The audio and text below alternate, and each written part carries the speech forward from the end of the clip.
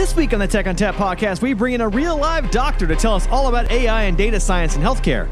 Oh, and we brought a sales guy too. Welcome to the Tech on Tap podcast with Justin Parisi. I love NetApp. Oh, yeah. NetApp. I love this company. Support. I love NetApp because it's so fun.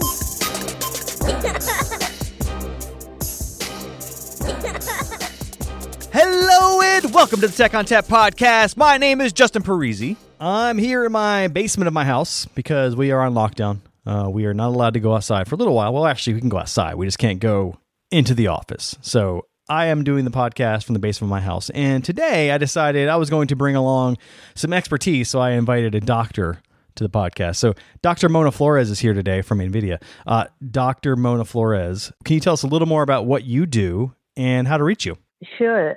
At NVIDIA, I am the global lead for hospitals and clinical partnerships, and I can be reached through LinkedIn. So I'm curious, how does a doctor end up at NVIDIA? Like, what is the tie-in there, and why would NVIDIA hire someone that has a medical background? Well, I think you can imagine NVIDIA would want to hire a doctor since we are really involved in healthcare today, and you want that domain expertise to be a voice as you develop products in healthcare and for developers in healthcare. I think maybe the better question is like, why does a doctor want to work at NVIDIA? and you know, if you think about it, as a doctor, I was able to help patients, and I loved it. And I was able to help patients, one patient at a time. With AI, and specifically AI in healthcare, we can help patients at scale. And this is where healthcare is going. This is what's going to change our healthcare and make it more efficient and make it more democratic and more scalable. And I wanted to be part of that way. Excellent. So, Esteban, you're not a doctor, but that's okay. Who are you? What do you do at NetApp, and how do we reach you? Yeah, so I don't even play one on TV. At NetApp, I actually run our healthcare AI practice. I came into that through healthcare IT. I started out a while back working for a bunch of storage startups, and then I got into medical imaging. I worked for a company called Fujifilm Medical Systems that makes medical imaging software that radiologists use, something called PACS or VNA, it's vendor neutral archive. So I went from being a storage geek to a healthcare IT storage geek. And then I've come back home, if you will, to storage. So it's really taking, as Mona was saying, that domain expertise. In my case, it was really not so much on the clinical side, of course, but on the technology side, and trying to help steer what we do, again, to help patients, improve patient care, and also help clinicians. There are really a lot of wonderful things happening with AI in healthcare that can help everyone involved, and that's very exciting. And you can reach me at Esteban R, that's ESTEBAN R at netapp.com, or on LinkedIn. I do a lot there as well. So as far as the healthcare industry goes, what's the number one challenge that you've seen in your experience with the medical imaging? And then what brought you to NetApp, and what was the thing that NetApp did that helped solve that challenge? Well, in medical imaging, there's a data problem, right? The images keep getting better. We use more imaging. We acquire more images. So there's more and more use cases, and it's really outside of what people traditionally used to know as imaging specialties, like cardiology or radiology. Everything uses imaging now. If you think about dermatology, ophthalmology, GI, endoscopy produces images and even video. Like really anything in healthcare can be tied in some way pretty much to imaging. So how do you use that effectively? One thing is acquiring it, another thing is organizing it and making it and securing it and making it useful for a variety of different things. And so that brings me to why I came to NetApp, because NetApp has, again, it's not about kind of putting a sales hat on. NetApp does have a really complete portfolio, and that's very interesting because we can actually help a lot of different organizations, from small community hospitals to large academic medical centers to research institutions without, having a solution in search of a problem. Right? We actually have enough solutions that we can relax and just focus on helping our customers. So I know that we're all kind of locked down now with this pandemic. And, that's one of the impetuses of having you guys here today is to kind of talk a little bit about that. But what are you doing, Mona, to keep yourself occupied while holed up in your house? Oh, gosh. So for one, actually, we are holed up in the house, but we are all working from home. So, and we've been really busy, specifically with what's going on now with COVID-19 and trying to help in those efforts. So we have been, everyone at NZB has been really working a lot of hours to make things happen. Having said that, I have to tell you, I am enjoying tremendously the amount of music that's coming to me, making light of our situation so that people, can just get some stress out. And I am by no stretch of the word a musician or a singer, but yesterday I got this one song that was that was so catchy, and I had my headset on, so I didn't even realize what I was doing, and I was starting to sing at the top of my lungs, and all of a sudden my husband just rushes in, and he's like, oh my god, is everything okay? What's going on? And I'm like, oops, I was just singing, sorry. So really, that's what we're doing, just trying to stay afloat. Afloat. So as far as kids go, do you have any school-age children in the house, or are they all out of the house? Oh, I do. And there's all this distance learning going on, and you can imagine how much fun when mommy and daddy are both working and on meetings all day, and your kid is having to do their own online. And of course, as soon as you join a meeting, they're running in and they're like, my WebEx stopped. And of course, no one can use the same platform, right? So he's having to do Zoom and WebEx and Hangouts. And so it's a different experience, I must say. Yeah, we've got a 6-year-old, and that's an entirely different ballgame there, because they're not really doing the distance learning because they don't really have that curriculum in their grade. But it's like keeping him educated and interested because he's at home and all he wants to do is play Nintendo Switch. Yeah, I can see that. I can't blame him, honestly. But yeah, so Esteban, what about you? How are you hanging in there? Yeah, the same. I've pretty much always worked from home, so that this is not that strange. What's very strange for me is not traveling. I'm on the road a lot, and so I think this is the longest I've ever gone without leaving the borders of the state of New Hampshire. And I've been here for 20 years. So this is very, very noteworthy for me. Other than that, my sport is powerlifting. So I'm putting together a little basement gym so I can keep up with my training. And I have a 15 and a 17-year-old. My 17-year-old daughter is a senior and getting her, actually, she just got all her college decisions. So now it's kind of the time for her to figure out where she's actually going to end up going. And, what's going to happen with things like graduation, prom, everything is different. So navigating that is interesting. And then, my wife is a freelance writer. So we're all on Zooms or equivalent platforms at the same time. It's, I'm in my office in the basement and somebody's in the sunroom. We need distance so we hear each other. It's different. As long as we don't break the internet, right? That's possible. I'm a little concerned with Esteban's hobby because he's going to come out of this like the Incredible Hulk. That's the goal, 100%. You're going to have to buy a new wardrobe. You're going to be massive. I wouldn't mind. All right. So I love that. My only exercise is opening the fridge, unfortunately. Well, it's one kind of body weight exercise. I guess, exactly. We're both going to gain something. I bought an economy bag of jelly beans a few weeks ago, and I'm already through them. So I'm a little worried about where this is going to go. Yeah.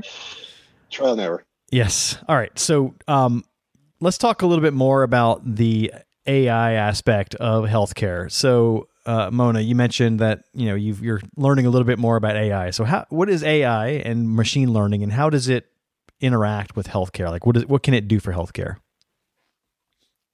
Well, I can do a lot for healthcare. I want to say that AI really has been it's a buzzword today. But despite all the hype, you'd think AI was just created yesterday, and of course, AI is not new. It actually has been around since the 1950s.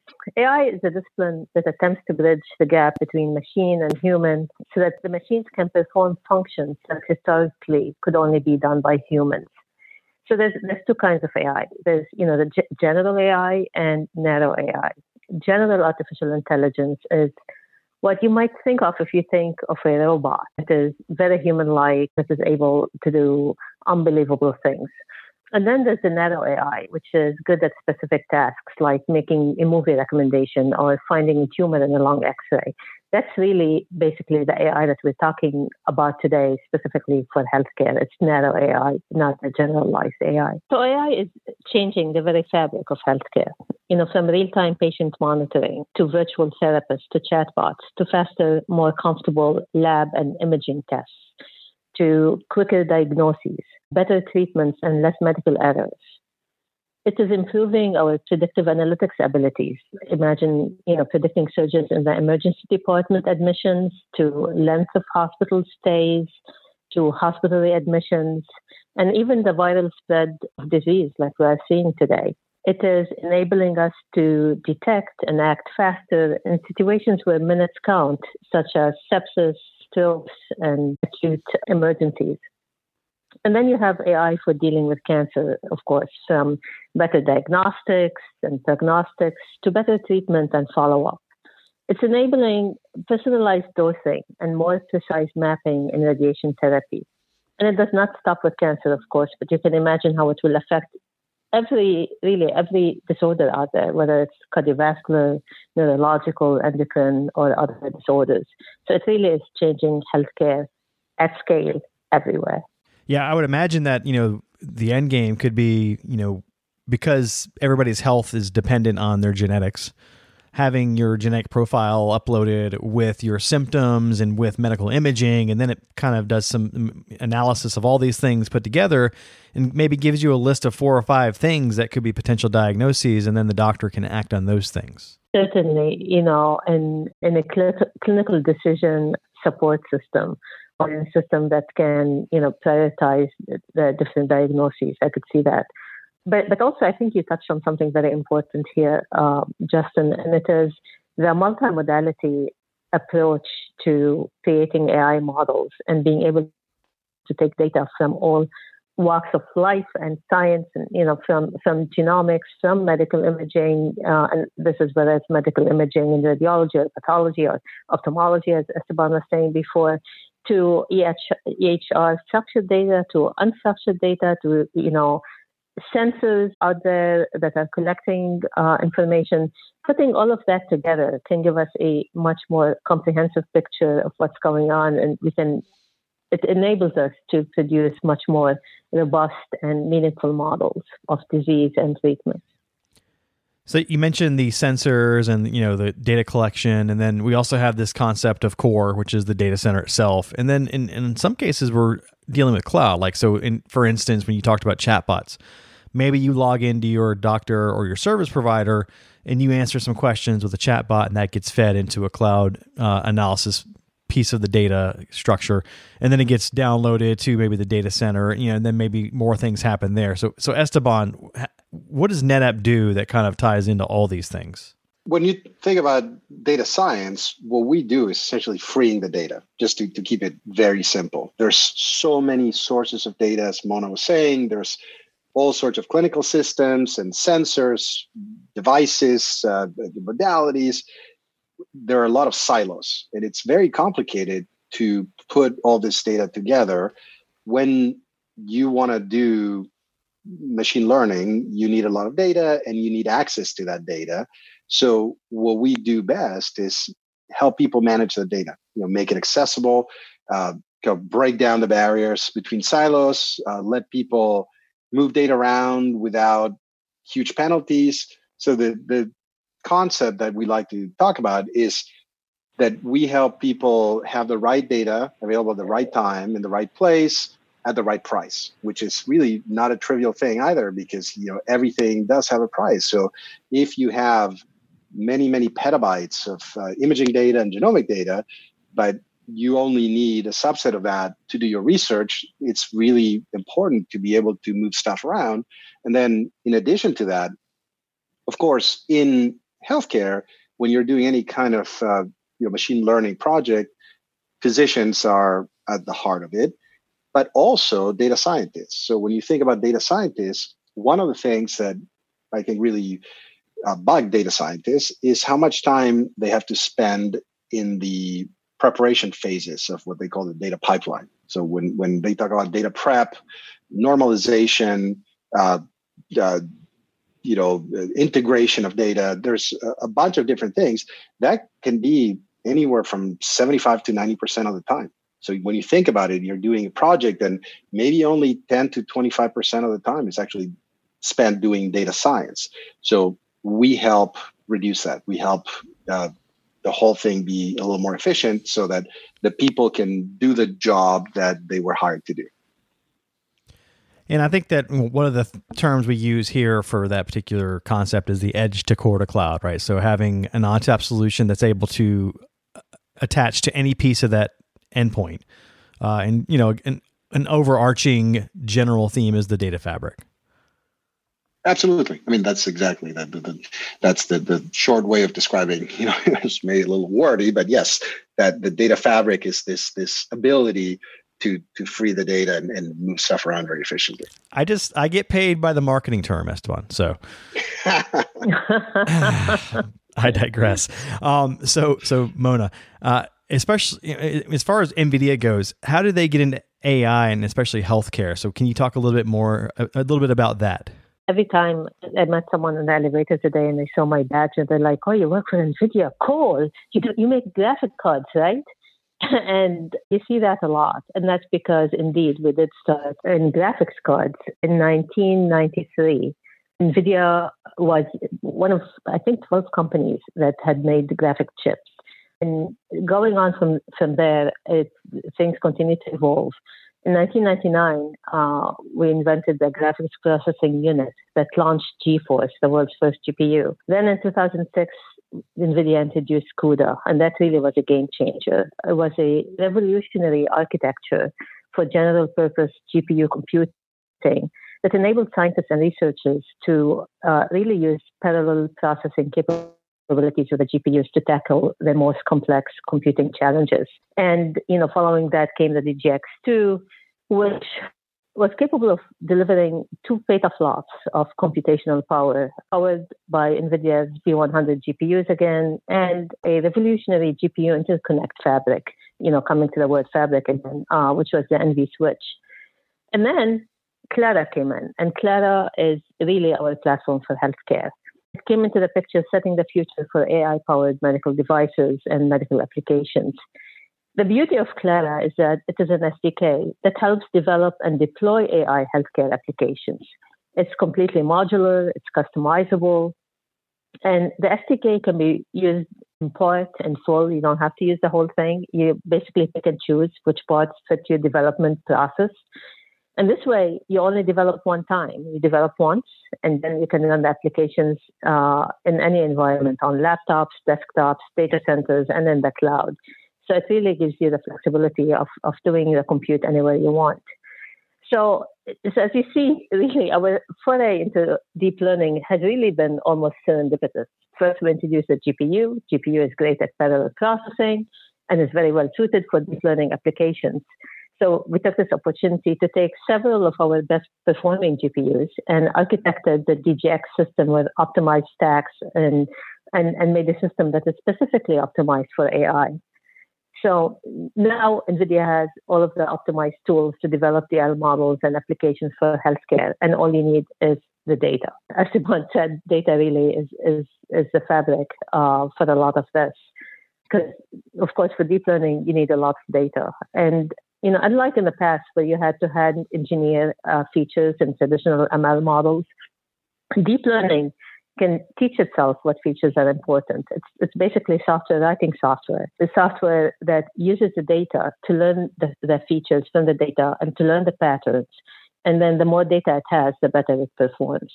Obviously, that is really incredible. And if you think about it, 2 petaflops. I mean, it maybe not the scope of this podcast to get into that, but that's a lot.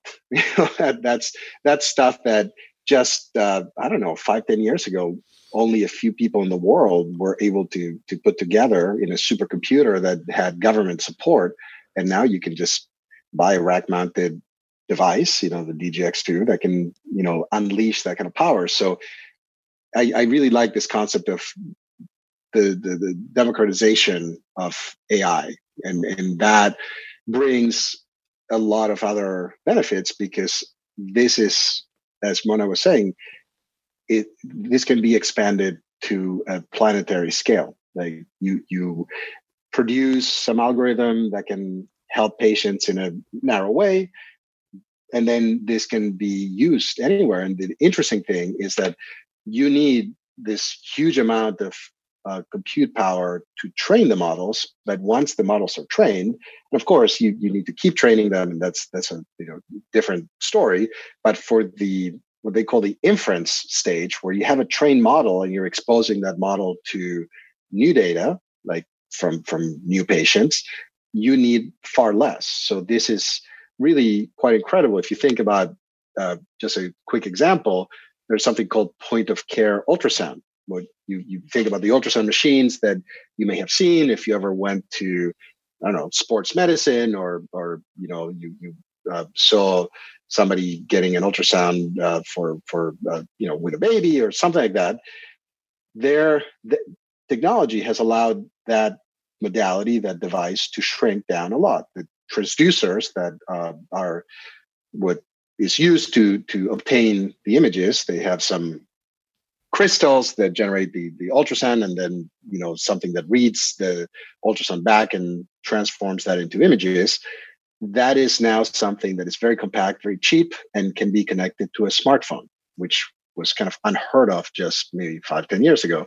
Well, you can embed trained AI models into that, so that, for instance, you can have an untrained person in the field in a rural part of the world where there are not enough doctors able to acquire really good images, because the model helps them position that probe so that the images are good. And then furthermore, another model can be used to see if there are certain pathologies. So it's not just for, let's say, the rich world, right? For maybe the North America and Western Europe. This is something that can help everybody around the world in many, many different ways, and bring healthcare to people who almost haven't really had access to it. And certainly when you think about medical imaging, there are billions of people who don't really have access to that. And now, through this combination of AI, compute, and other technologies to make things smaller and more portable, and smartphones and so on, this is a true revolution. But of course, I would be remiss if I didn't point out that compute is one of the legs of the stool. You also need very fast and efficient storage, which is, of course, where we come in. And you need very fast networks when you're doing the training. And that's another interesting thing that NVIDIA did. They acquired a company called Mellanox that is in that space, Ethernet networking and other things. And to me, it's kind of amazing that these days you can get a couple of 100 gigabit per second switches for the top of a deep learning training rack, and it's no big deal. Whereas just a few years ago, it would have raised a lot of eyebrows to say, yeah, I'm just going to get a couple 100 gig switches. So it's a whole ecosystem really that enables this. And I do, as Mona pointed out before, find it fascinating that AI, narrow AI, neural networks have been around for 60 years, but it's only now that their potential is being realized, because we finally have enough compute, storage, and networking power to make all of that useful. So Esteban, you talked a lot about data and the fact that there's a lot of it out there. And if you're a physician, you have to look at a lot of data. And eventually what happens is you get kind of sick of looking at it. So Mona, from a doctor's perspective, how do you handle that burnout, and what sort of things are you looking forward to in the future of medical imaging and AI in healthcare? I think there's a couple of aspects to this, and depending what kind of physician you are, the burnout can present itself in different ways. If you are a radiologist and you are sitting in a dark room reading, one CT scan after another, you can be the greatest radiologist in the world. After a certain time, you're going to get tired, and your eyes are going to get cross-eyed. So anything that helps make that process easier. Instead of struggling with an old-fashioned annotation tool, where you have to go and handle a line around a tumor, if there's a smart AI-enabled annotation tool that you can just click one place or a couple of dots around the tumor, and it automatically segments it and know exactly where the borders are, and you just have to fine-tune it. That is much easier than starting from scratch. So I envision AI really helping creating these tools that just make the workflow easier, so that people are having to do things smarter. Like just imagine if today we still have to use calculators instead of spreadsheets, and it's kind of like that. It is automating things that can be automated. It's infusing intelligence into those tools. And then the other thing, this is medical imaging, and we keep talking about radiologists. And one thing is when you have radiologists, make their life easier so that they can concentrate on things that perhaps AI cannot deal with. But also in other countries, and Esteban, you alluded to this before, we are lucky that and especially in cities, we have a lot of radiologists in the U.S. We talk about shortages, but that doesn't come close to shortages in the third world. And, there are whole countries with just a handful of radiologists to take care of reading all of these studies. You can imagine that an AI model that perhaps is, yes, it's not a physician. It's not a model that's going to maybe give you a yes or a no answer. Is this a tumor or not? But a model that can actually make that information presented much faster to someone so that they can review it and say, yeah, this is what it is. You can leverage, if you're a radiologist, to do much more. You can even go to clinics, where there isn't a radiologist, and we don't have that luxury. And, a kid is presenting with a fracture, you could see it right there, and the AI can say, yeah, we think there's a fracture over there.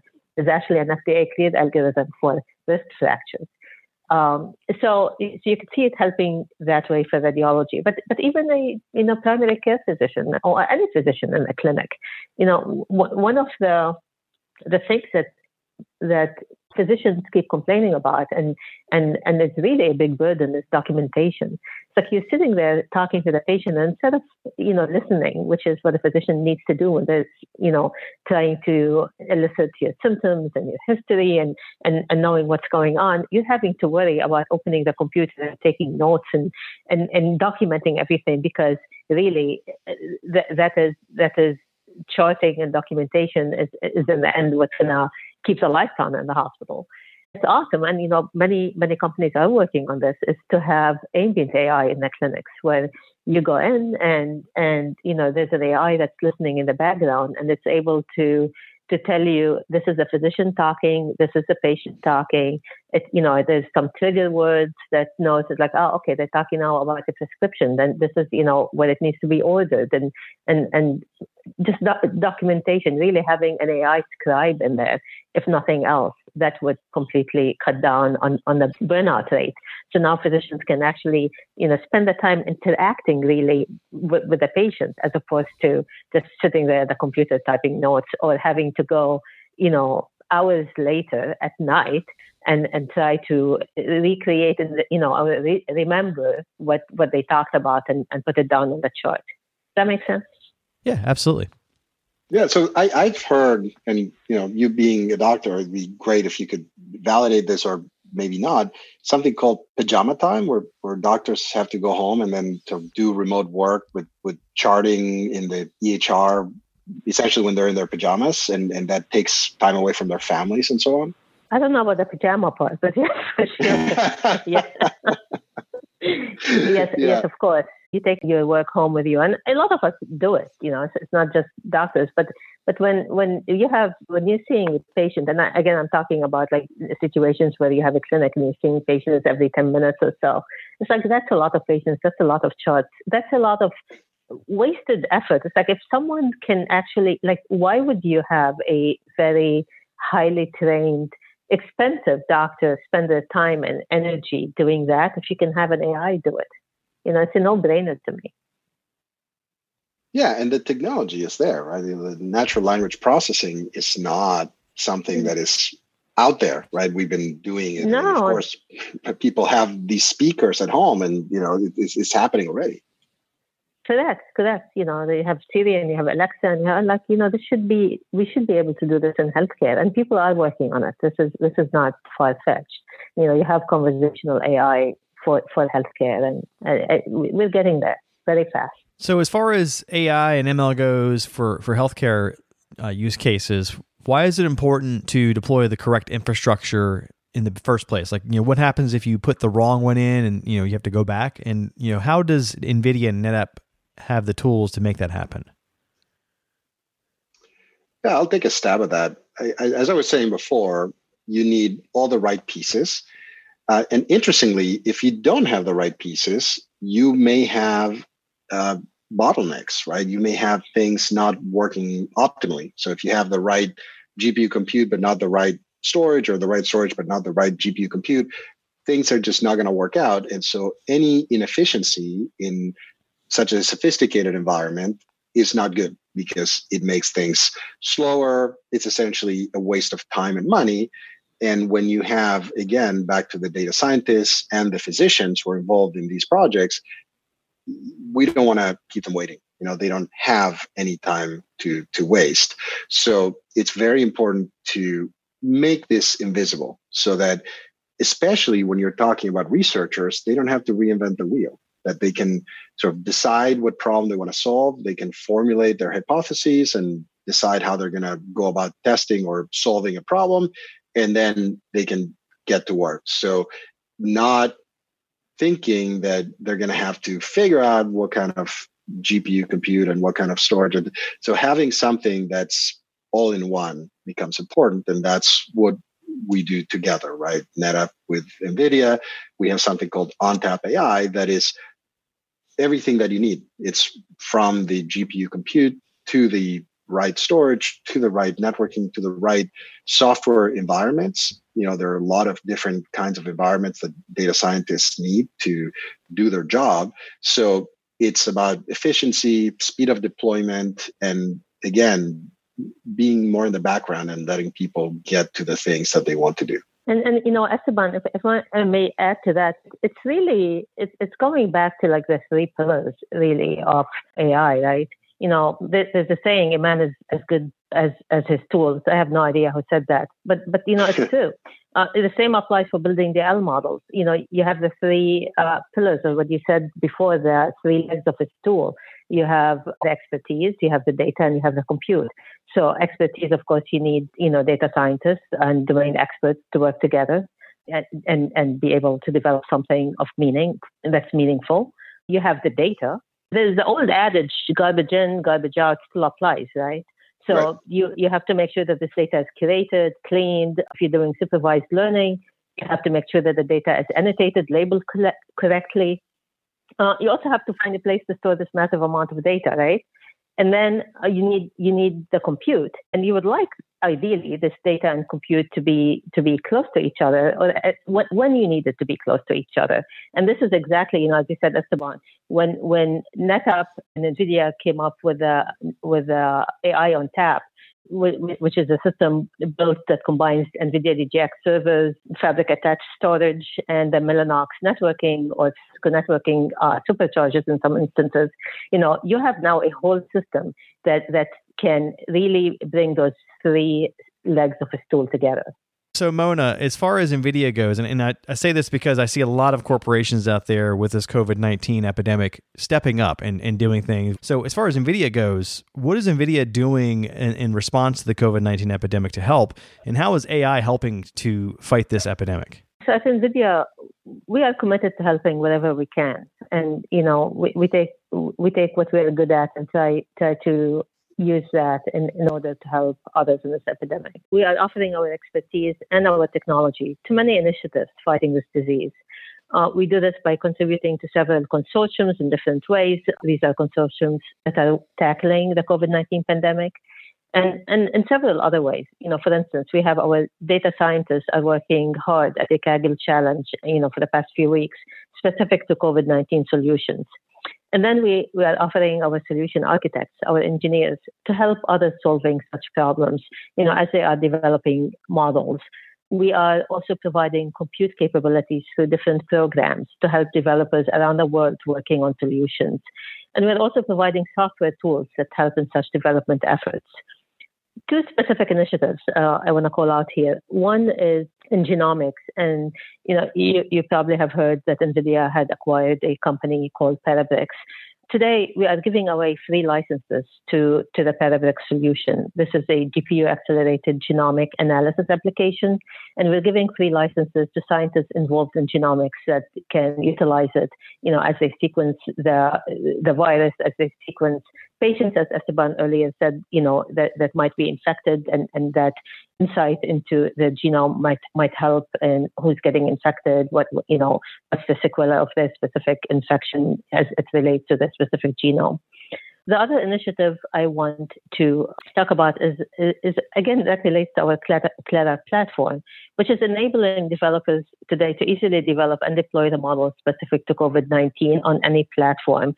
As we come out with models that can actually specific to COVID-19 and that can help, we will be putting those as part of our SDKs for people to take them, train the models on their own data so that they can have the best inference results.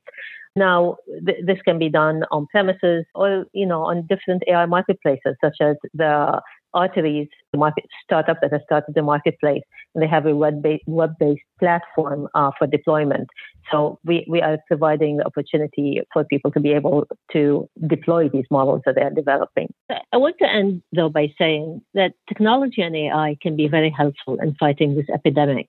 From drones that can be used to disinfect cities or deliver food, to patient monitoring services that are being repurposed to measure, for instance, people's temperature from a distance, like Care AI, a startup company that does this, to symptom checkers and triage tools like Ask Sophie from CloudMedics, another startup, and other companies out there. But really, what's more important is I want to remind us that today, while technology and AI can help and is helping in combating this epidemic, it really falls short of the efforts and the sacrifices of our medical providers. I want to say thank you to every caregiver out there, to every respiratory therapist, to every EMT, to every nurse, to every doctor, to the cleaning staff, to really everyone who is out there putting their lives on the line to take care of patients and pull them through their illness. Thank you all. We could not do this without you. So Esteban, did you have anything to add for us?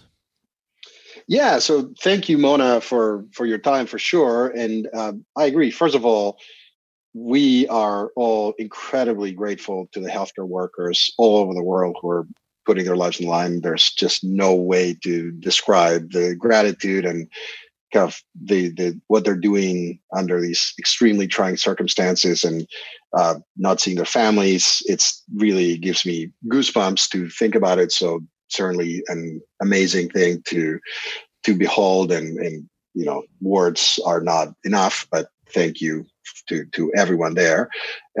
One thing that I wanted to add as well, what Mona was saying in terms of making Parabricks licenses available to researchers, that is something that, yes, NVIDIA is doing with NetApp and a company called Core Scientific.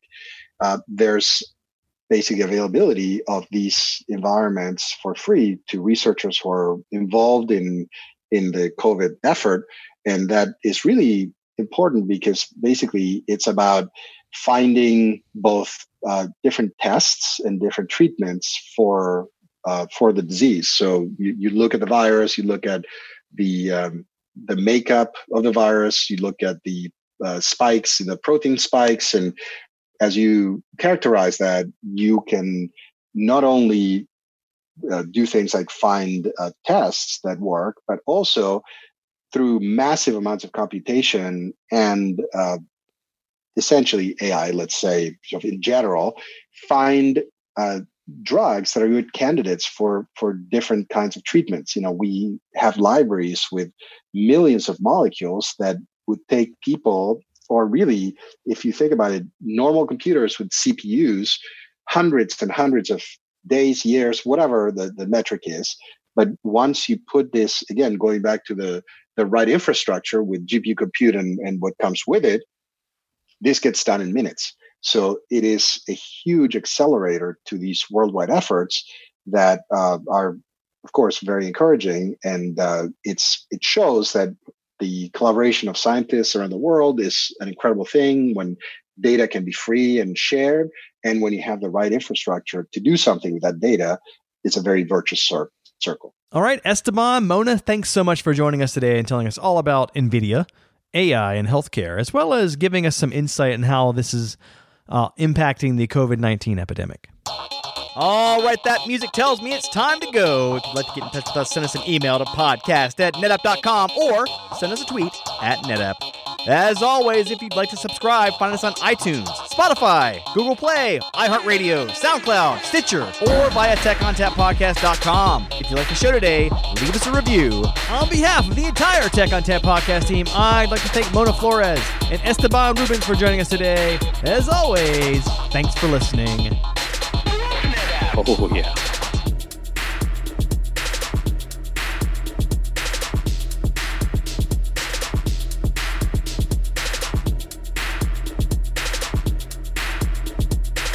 Is it just me that's getting off on this? Oh, yeah.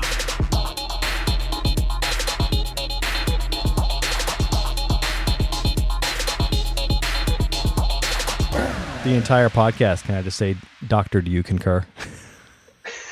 You can, or you can call me by my first name, whatever.